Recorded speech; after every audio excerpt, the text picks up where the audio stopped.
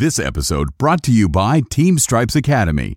Learn from some of the top officials in the world. Start today at teamstripesacademy.com. You're listening to the Team Stripes Podcast, the podcast for hockey referees. Each show, we discuss the world of officiating and find out that not everything is in black and white. Here's your host, Brandon Bourgeois. Welcome back, everybody, to another episode of the Team Stripes Podcast. We are having our ongoing discussion about retention, and to join us this week is a great guest. He's from the Missouri Ice Hockey Officials Association. His name is Andy Hudson. Now, Andy's been involved with officiating since he was about 14 years old. He's worked himself up the ranks through junior and the minor pros, and in 1999, he got involved with the Missouri Ice Hockey Officials Association, and now he heads up their education and development. So, Andy, I want to welcome you onto the podcast. Well, thank you very much. It's great to be here, and thanks for the opportunity to speak with you, Brandon. Yeah, I'm looking forward to really talking about, retention as an issue. And before we get going, I'm wondering if you could fill in, I guess, our listeners about just how you got involved with officiating. Absolutely. Well, I grew up in a military family, and my family eventually ended up in Albuquerque, New Mexico, where there was all of one rink in the entire state, and we just happened to live nearby there. So really got involved in the early 80s playing hockey and just skating as a kid on the ice, and the one place that was cool in the desert Southwest. But I was at a practice one Saturday, and a friend of mine came into the dressing room after our practice, and said, the other referee didn't show up. Andy, would you like to go ref the game? So he threw me a whistle, and I think I made $6 cash that day, which was fantastic. And that's how it all started for me. And eventually I worked my way up through USA Hockey, through all of the traditional levels. Well, I went to college in Colorado, and that's where I really started getting more serious about officiating. Started doing some, local AAA type hockey. I don't even think it was called AAA back then, but eventually some juniors and college club and whatnot. And then back in 1996, the Western Professional Hockey League was founded, and there were 6 teams in Texas and New Mexico. And I was hired to be a full-time linesman in 1996 for that league. And that was a kick in the pants, because that was the wild, wild west. And I think I worked 79 games as a linesman in 3 different ice rinks. So that was interesting. And in 1999, my now wife moved back to St. Louis, and I decided to come to St. Louis to be with my now wife, and immediately got involved in the Missouri Ice Hockey Officials Association, officiating games here locally, and also was fortunate enough to do some USA Hockey Junior officiating, and also some minor professional officiating at the United Hockey League level and ECHL. And then over the years, I've just been very fortunate to have the opportunity to work several local and district playoffs for USA Hockey, and also I think about 9 or 10 USA Hockey National Championships, some of my favorite events of the year. So what are some highlights for you? Is there certain games that stick out for you looking back at your career? Oh, absolutely. I think the games in the Western Professional Hockey League were definitely the highlight. If anybody is a St. Louis Blues fan out there, Gary Unger was the coach of the New Mexico Scorpions back in the 1997-98 year, if I have that right. And if memory serves, he wasn't too happy with me. I did referee a few games on League Two. He wasn't too happy with me, and he proceeded to stand up on the dasher boards and wave his jacket around his head. And I was just young at the time. I didn't know what to do. I think I looked at him and laughed and moved on with the game. Now he'd probably be sitting in the stands watching the game if he were to behave like that. If we can point out quick, it sounds like there's some whistles on in the background of where you're at. Yeah, absolutely. I'm here at the Webster Groves Ice Rink here in St. Louis, and today is the first 2 games of the Winterland Ice Hockey Program's Friendship Weekend, which is a fantastic event here in St. Louis that's run by a great organization and a great executive director named Kevin Whitworth. And these games are just for fun during the summer. There's no standings kept. There's no trophies. The score is unimportant. These are just kids that come out to play. And this is the 5th year that we've partnered with Winterland to conduct what we call our summer development program. And it's a fantastic program. We bring in officials from our association. We have 20 officials that'll work about 50 games in between now and Sunday.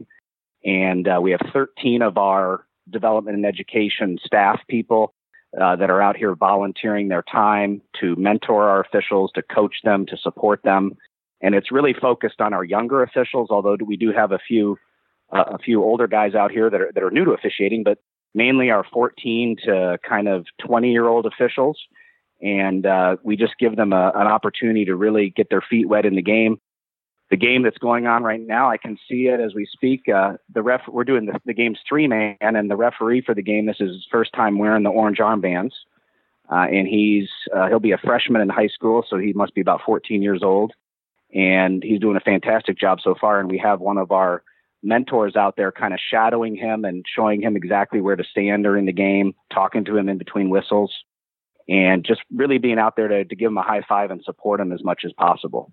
Well, that's terrific. It sounds like you guys have got quite the teaching aspect figured out here. And, retention is such a big issue. I mean, here in Hockey Canada, I guess it's probably a well-known statistic that 1 out of every 2 referees that gets into the first year of refereeing will not come back for their second. And I think you talk to a lot of associations across Canada, across the US, across Europe. I mean, anywhere you go, retention is usually one of the biggest issues facing associations. So, I wanted to get your perspective first on, how big of an issue is it for you in Missouri? We're no different than you guys up in Canada. We actually have more than 50% of our officials choose not to come back after the first season. And that's what our program is all about, is to support our young officials, especially our young officials, give them the mentoring and the support they need in order to enjoy themselves out there, to gain confidence, to work games at various levels, to have experience with various partners, and to really gain that confidence that they need to succeed. So, I ran some stats here leading up to this podcast, and back in 2008, 2009, we had over 400 officials here in the St. Louis area. And between 2008 and 2009 and then 2014, the number had declined for years down to 241 officials. So from 400 to 241, that's a huge decrease. But when we started this program back in 2014, we immediately saw the benefit, and we've grown every year since. And we are currently at 317 officials. So our efforts are really paying off. It's all about supporting our officials, thanking them, showing them that they are an important part of the game, that we value them, that we thank them, we support them in their efforts. And it is working. We're seeing significantly more officials in that kind of older teenage, 17 to like 25-year-old age group, which is almost always a vacuum because kids are more interested in being teenagers or going to the prom or hanging out with their girlfriend or whatever other activities they have. And then going away to college, we lose a lot of officials there. So even our efforts, even if an official chooses to go to away from St. Louis for college, we stay in touch with them. And our hope is if they come back to St. Louis, and maybe they do, maybe they don't, but when they do, they're welcome with open arms back into our association. And we put them right to work now as a 21-year-old, 22-year-old, whatnot, and they become an important part of our veteran core of officials. And I'd love to talk about, the kind of, I guess, the goals of your program and sort of what you're doing. But before that, I mean, just coming back to the reasons why the officials were quitting. I mean, certainly you pointed out the drop in numbers that you guys had. I mean, what do you see as the major hurdles that are facing these referees? I'd probably say that there's 3 main reasons for the challenges with retention. The first and foremost is the officials themselves, their ability to work games. So what we've found is the majority of the games, here and I'm sure in Canada, are played on the weekends. And we have young people that are playing, and sometimes 2 or 3 different hockey teams, whether it be a high school team and their club team, or a AAA team and their high school JV team or whatnot, and they just don't have the time to devote to it. So what we've found is we just work with them, and even if they're available for a 2-hour block during the day, tell us and we'll get you a game, even if it's one game. The second reason is, I hate to say this, but is this kind of society-wide lack of respect, especially from coaches down to the officials. And during the early part of the season, what we find is that especially the coaches at the younger age groups that don't really know much about hockey, they tend to be more vocal, for lack of a better word, a little bit ignorant about the flow of the game or their role in the game. And what we do as mentors, as we're out there with the officials, is we can be a buffer between the official and the coach. And we can sometimes talk the coaches off the ledge, so to speak, or go over and just be a really firm presence to say, Coach, your job is to coach the kids. Let's let the officials do the officiating. And if the coaches hear that just once in the season, or maybe twice, from a veteran official that they kind of look up to, it's amazing. Some of the coaches will come up to you after the game and say, you know what, nobody has ever said something like that to me, and nobody's ever pointed out that I was acting so disrespectful towards this young referee. Thank you, and I'll do better next time. Now, that doesn't happen all the time, Brandon. We hope that we can kind of engender some change over the amount of opportunities we see these coaches. And the final reason that I would say that the retention level is tough is, I kind of alluded to the officials being busy, but it kind of tied into that too is we have, and every association probably has an old boys network of, maybe it's old boys and girls, but we have our veteran officials that we can rely on, that we know are there, that will do the games for us. And our assigners, for many years, their easy way out was just assigning the same guys to the same games every single week or every single weekend. And they were just filling the slots. Over the years, we've convinced our assigners that they really need to start challenging some of our officials, give them better assignments, give them more challenging games, so that they can get out of their comfort zone and improve. And so some of our assigners are still very much at the old school, that they want to assign their same guys, that guys they know that are going to not cause any problems, that are going to be reliable, that are going to call good games.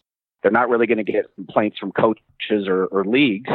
But we've broken down that kind of perspective that, hey, we can send a young 20-year-old out there to do a AAA midget game, and he can skate well, he looks the part, and it's going to be huge for his development. So I think those are the main 3 things, Brandon. I'm sure there's other reasons, but that's what we found is affecting the retention. I think that's terrific that you guys have identified that, because I'm sure there's a lot of associations out there that are seeing, the drops in the amount of referees that they have, or, they're struggling to retain. Maybe it's tough for some of these associations to identify those reasons, but it sounds like you guys have done a great job. And if I could summarize, I guess the first one you mentioned was just, working out the availability in the calendars. Number 2 is sort of the psychological component of, giving these refs confidence and sort of cracking down on coaches. And the third one is making sure that you're giving those guys games and not just simply, handing them out to the old boys club, as you said. So, you kind of alluded a little bit to your program and what are your referees telling you at the grassroots? I mean, are they seeing that effect firsthand of what your programs are doing? I really think so. I'm convinced they are. One of the, we call this the development and education program, and our goals are to retain our existing members, to recruit new officials, and to start to use maybe some new media to teach and to mentor our officials. We video our officials at times, and I even sometimes do like a Facebook Live from a game, and I'll kind of do the voiceover for the game or the commentary for the game and comment on the officials as the game is going on. They can go back and look at that kind of curated content. And then another part of our program that's really exciting is we have what's called our advanced development program. And what we do there, Brandon, is we identify usually between 20 and 30 of our officials that are in that 16 to 28-year-old age group that have shown some potential, that have shown that they're interested in moving up in the ranks. And we invite them to apply for the program, and they have to submit an application. It's nothing too elaborate, but we ask them about their goals. We ask them about some of the things they feel they need to work on. We ask them where they'd like to be in 1 year or 5 years or 10 years. And then we actually put them through a bit of a tryout that takes place usually in the first half of September. And we identify some games at various levels, and we assign the officials to the games, and we go out and we watch them. And we look for things like hustle. We look for things like their communication with players or communications with coaches. We look for teamwork between the officiating crews to make sure that they're working hard together. And then we select a small group of officials. Last year, I think we had 11. This next year, we may have 12 to 15. And we follow them throughout the season by giving them different assignments throughout the weeks or the weekends. We have relationships with other groups in neighboring states that might have showcases or events, and they will ask us to send an official to the for a AAA showcase for the weekend, and it gives that official kind of their first experience to hit the road. They stay at a hotel with another official. It's a bit of a road trip.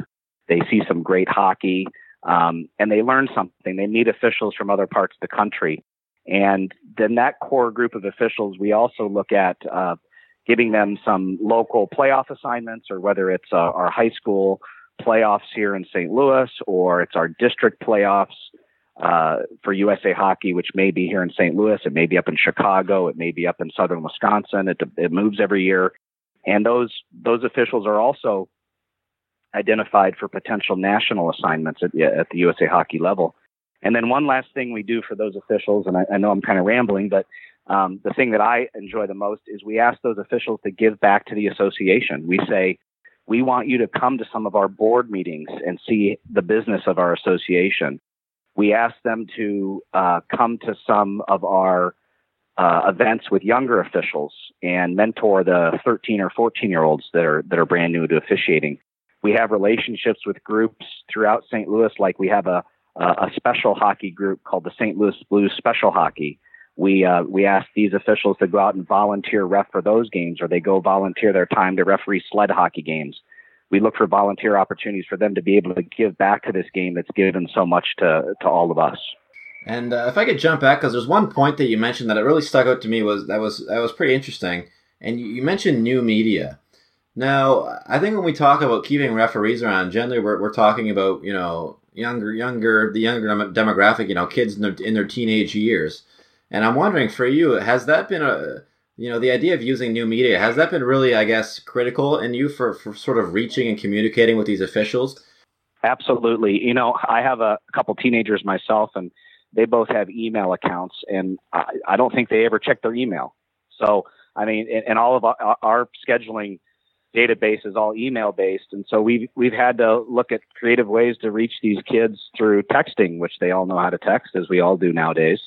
That's just a little thing, but just taking a 30-second clip of a game, and let's say we got a kid that's refereeing a game and he keeps getting stuck behind the net. He's too far below the goal line, and we show him that immediately in between periods, and we say, look, you keep going below the goal line and you get stuck behind the net, and that's forcing you to go behind the net, which we know we don't want to be, at least at this level.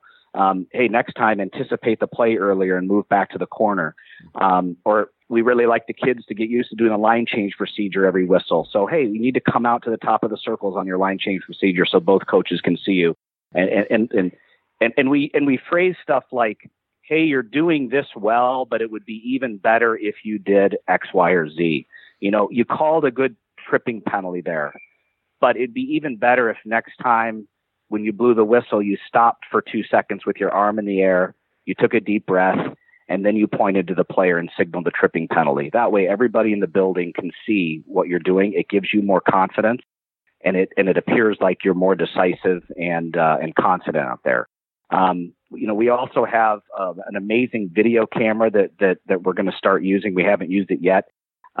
We have great relationships with some groups here in St. Louis that have been very generous in their funding. The Blues for Kids Foundation, for example, with the St. Louis Blues, we apply for grant money from them every year. And we were able to apply for a grant to purchase this robotic camera. And we haven't used it yet, but we're hoping to be able to use it to, it actually follows like a tag that you can put in a referee's pocket.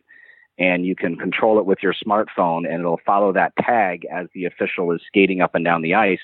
So, hypothetically, if you're doing a 3-man system, you could follow a linesman for a period.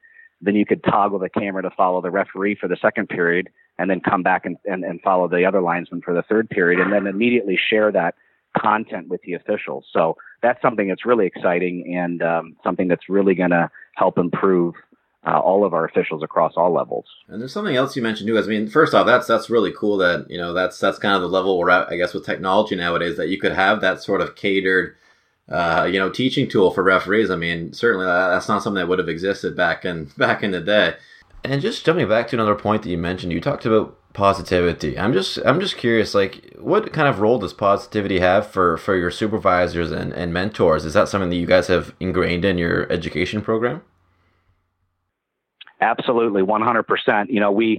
We don't just let anybody come out and be a supervisor or a mentor for these games. We actually talk with our veteran officials, and it's not just the veterans. We have some guys that have officiated for 5 years, but they have a positive attitude. They want to give back to the game. They don't mind going out and being on the ice at 7 a.m. on a Sunday for a low-level squirt game to help a young official. And so we say to our team and to our supervisors, we say, look, it's all about positive. It's all about congratulations and attaboys and fist bumps and, pats on the back and point out what needs to be worked on. But at the same time, celebrate the things that these guys are doing right. I mean, it could be as little as, hey, I really liked how you showed up to the rink 30 minutes before the game. Mm-hmm. That's great. You're devoted by being here and being committed to being on time. Or little things like, the way that you carry yourself with your shoulders back and your chest out makes you look, fantastic. The kid could have a horrible game as far as the calls he makes, like the judgment calls he makes. But hey, you got to that blue line early before every game, and we even challenge them during games. We'll say to the linesman, if we're doing a 3-man system, for example, we'll say to the linesman, hey, when there's a whistle at the net, we want you guys to race to see who could get to the net first, and we're going to keep track of it. And that gets them hustling, at the game, so that their feet are moving and they're thinking ahead. They're anticipating those scrums that can happen around the net, and hopefully not at the squirt level, but you never know. So. Definitely positive is huge for us, and we definitely stress that. And if I could come back to one other thing you mentioned too, because I think you had a lot of really great points, and if I could tell the listeners again, this, you guys have really done something well here, increasing numbers, and I think a lot of associations are facing problems of retention as we've discussed about. And, I'm wondering if you could offer maybe a little bit of advice to some associations that might be listening, because certainly in some of associations that I've seen where there is that old boys club, and sometimes you might not see that leadership from the associations to kind of counteract that. Is there any sort of general advice that you've learned in approaching that sort of situation that other associations might be able to learn from? Yeah, absolutely. It's a tough situation to be in, because it like any situation in business or in life, is confrontation can make your stomach churn sometimes. But we had some people over the years that were that old school mentality, that didn't want to change with the times. And our board of directors made a conscious decision about 6 years ago that we had to do something. Our numbers had declined so much.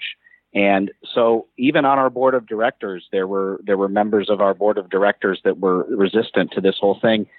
And the positive aspects and the positive nature and it shined through, and we essentially said, look, we're starting this bus, and the bus is going to head in this direction. You can either jump on board, or, with due respect, if you don't want to jump on board, then thank you for your service, but we're gonna keep going on this bus in this positive direction. And there's a spot for everybody within an association.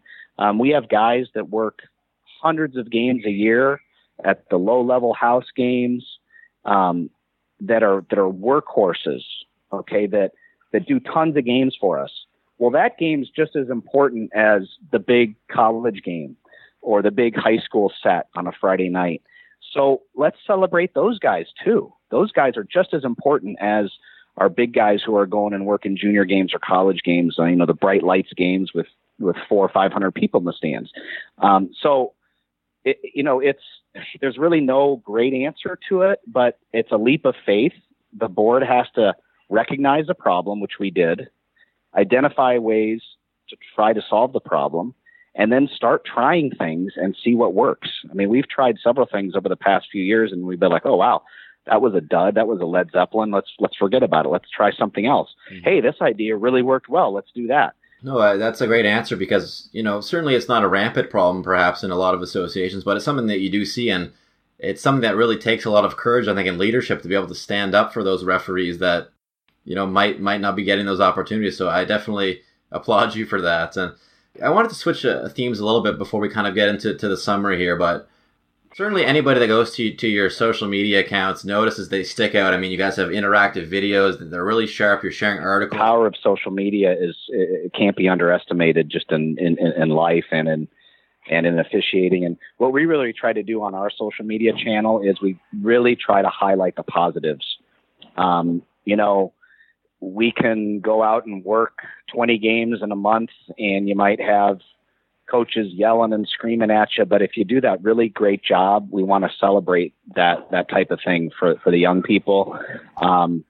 We have some devoted people here with our association that help out with some of our media. We have a guy who works currently, he's a full-time linesman in the ECHL, and he happens to be a video producer.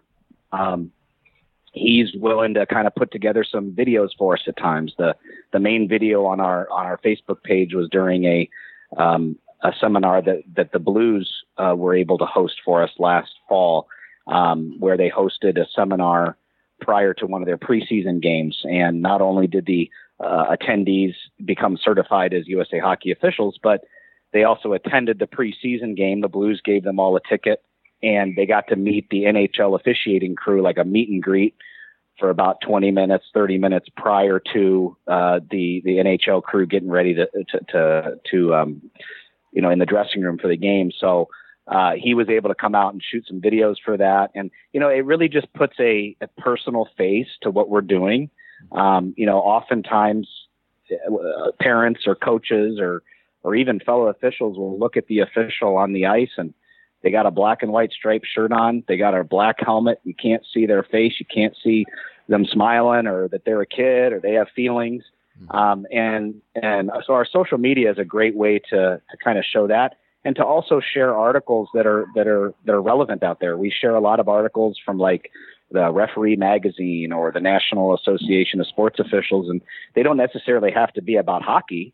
They can be about baseball umpiring, or they can be about basketball refereeing, or they can be about who knows what, soccer officiating, like with the World Cup going on right now. And we try to share those pieces of information out there to give people tidbits of what it's like to be an official and how hard it is to make decisions, and but how great it can be to make new friends and to learn leadership skills and to meet people from all over the city, all over the state, all over the country. So, social media is huge for us, and we're going to keep doing it. I think that's a great point. And for those associations that are listening, Andy, I mean, what are some of the main points, if we can reiterate, that you really would encourage them to look at to really help retain referees and build that positive energy that you've discussed? Great question. I mean, I think the first thing is to identify if your association actually has a problem or an issue. And an easy way to determine that, in my opinion, is on the busiest weekend or weekends of your season, are you able to staff all of your games with officials without much of a problem? If the answer to that is yes, then congratulations, you probably have enough officials. But are those officials, how old are those officials? Are those officials getting ready to age out? Can they skate as many games as they used to be able to skate? Are you replenishing those people that are moving on, hanging up the skates with new blood? And once you've identified the problem, like I said earlier, you have to take a leap of faith. You have to devote some resources to the effort, and you have to find a group of people that are devoted, that are committed, that want to help, that are passionate about this. The people that we have involved in our development and education program come from all different levels of hockey, but the main consistent theme for all of them is they love what they do, and they want to provide the fun of what this hobby or this pastime of officiating. They want to provide that opportunity to other officials and pass it on to people. Mm-hmm. And then, after devoting the resources, it's all about staying on top of things, being organized, and trying new things. We have an appreciation event every year where we just bring in our young officials. We let them play a pickup hockey game, and we feed them some food, and we give them a certificate of appreciation. It costs some money to do, but the kids love it. The parents can come, brothers and sisters can come. We're just saying essentially thank you for officiating this year. You may have only officiated 10 games, but that's great. Maybe next year you'll officiate 12 or 15 games. Little things like that go a long way. No, I think this is really great advice, Andy, and certainly like the way you're talking about, the sounds that you guys have put a ton of thought into this, and you guys have really witnessed firsthand, the problems that we're facing your association, and really found really great ways to promote, this pastime, as you said. And I think for those out there that are listening, I mean, even if they could take one or two ideas from what you're telling, I think it'd be a great asset to any association out there. So, Andy, I really want to thank you for firstly taking the time to chat with us. We really appreciate you, sharing that advice. And before we let you go, I'd love to get just if there's a referee out there, let's say it's a 15-year-old young man or woman that's there, they finished their first season of refereeing and they're debating whether to come back or not. What advice would you say to them in closing?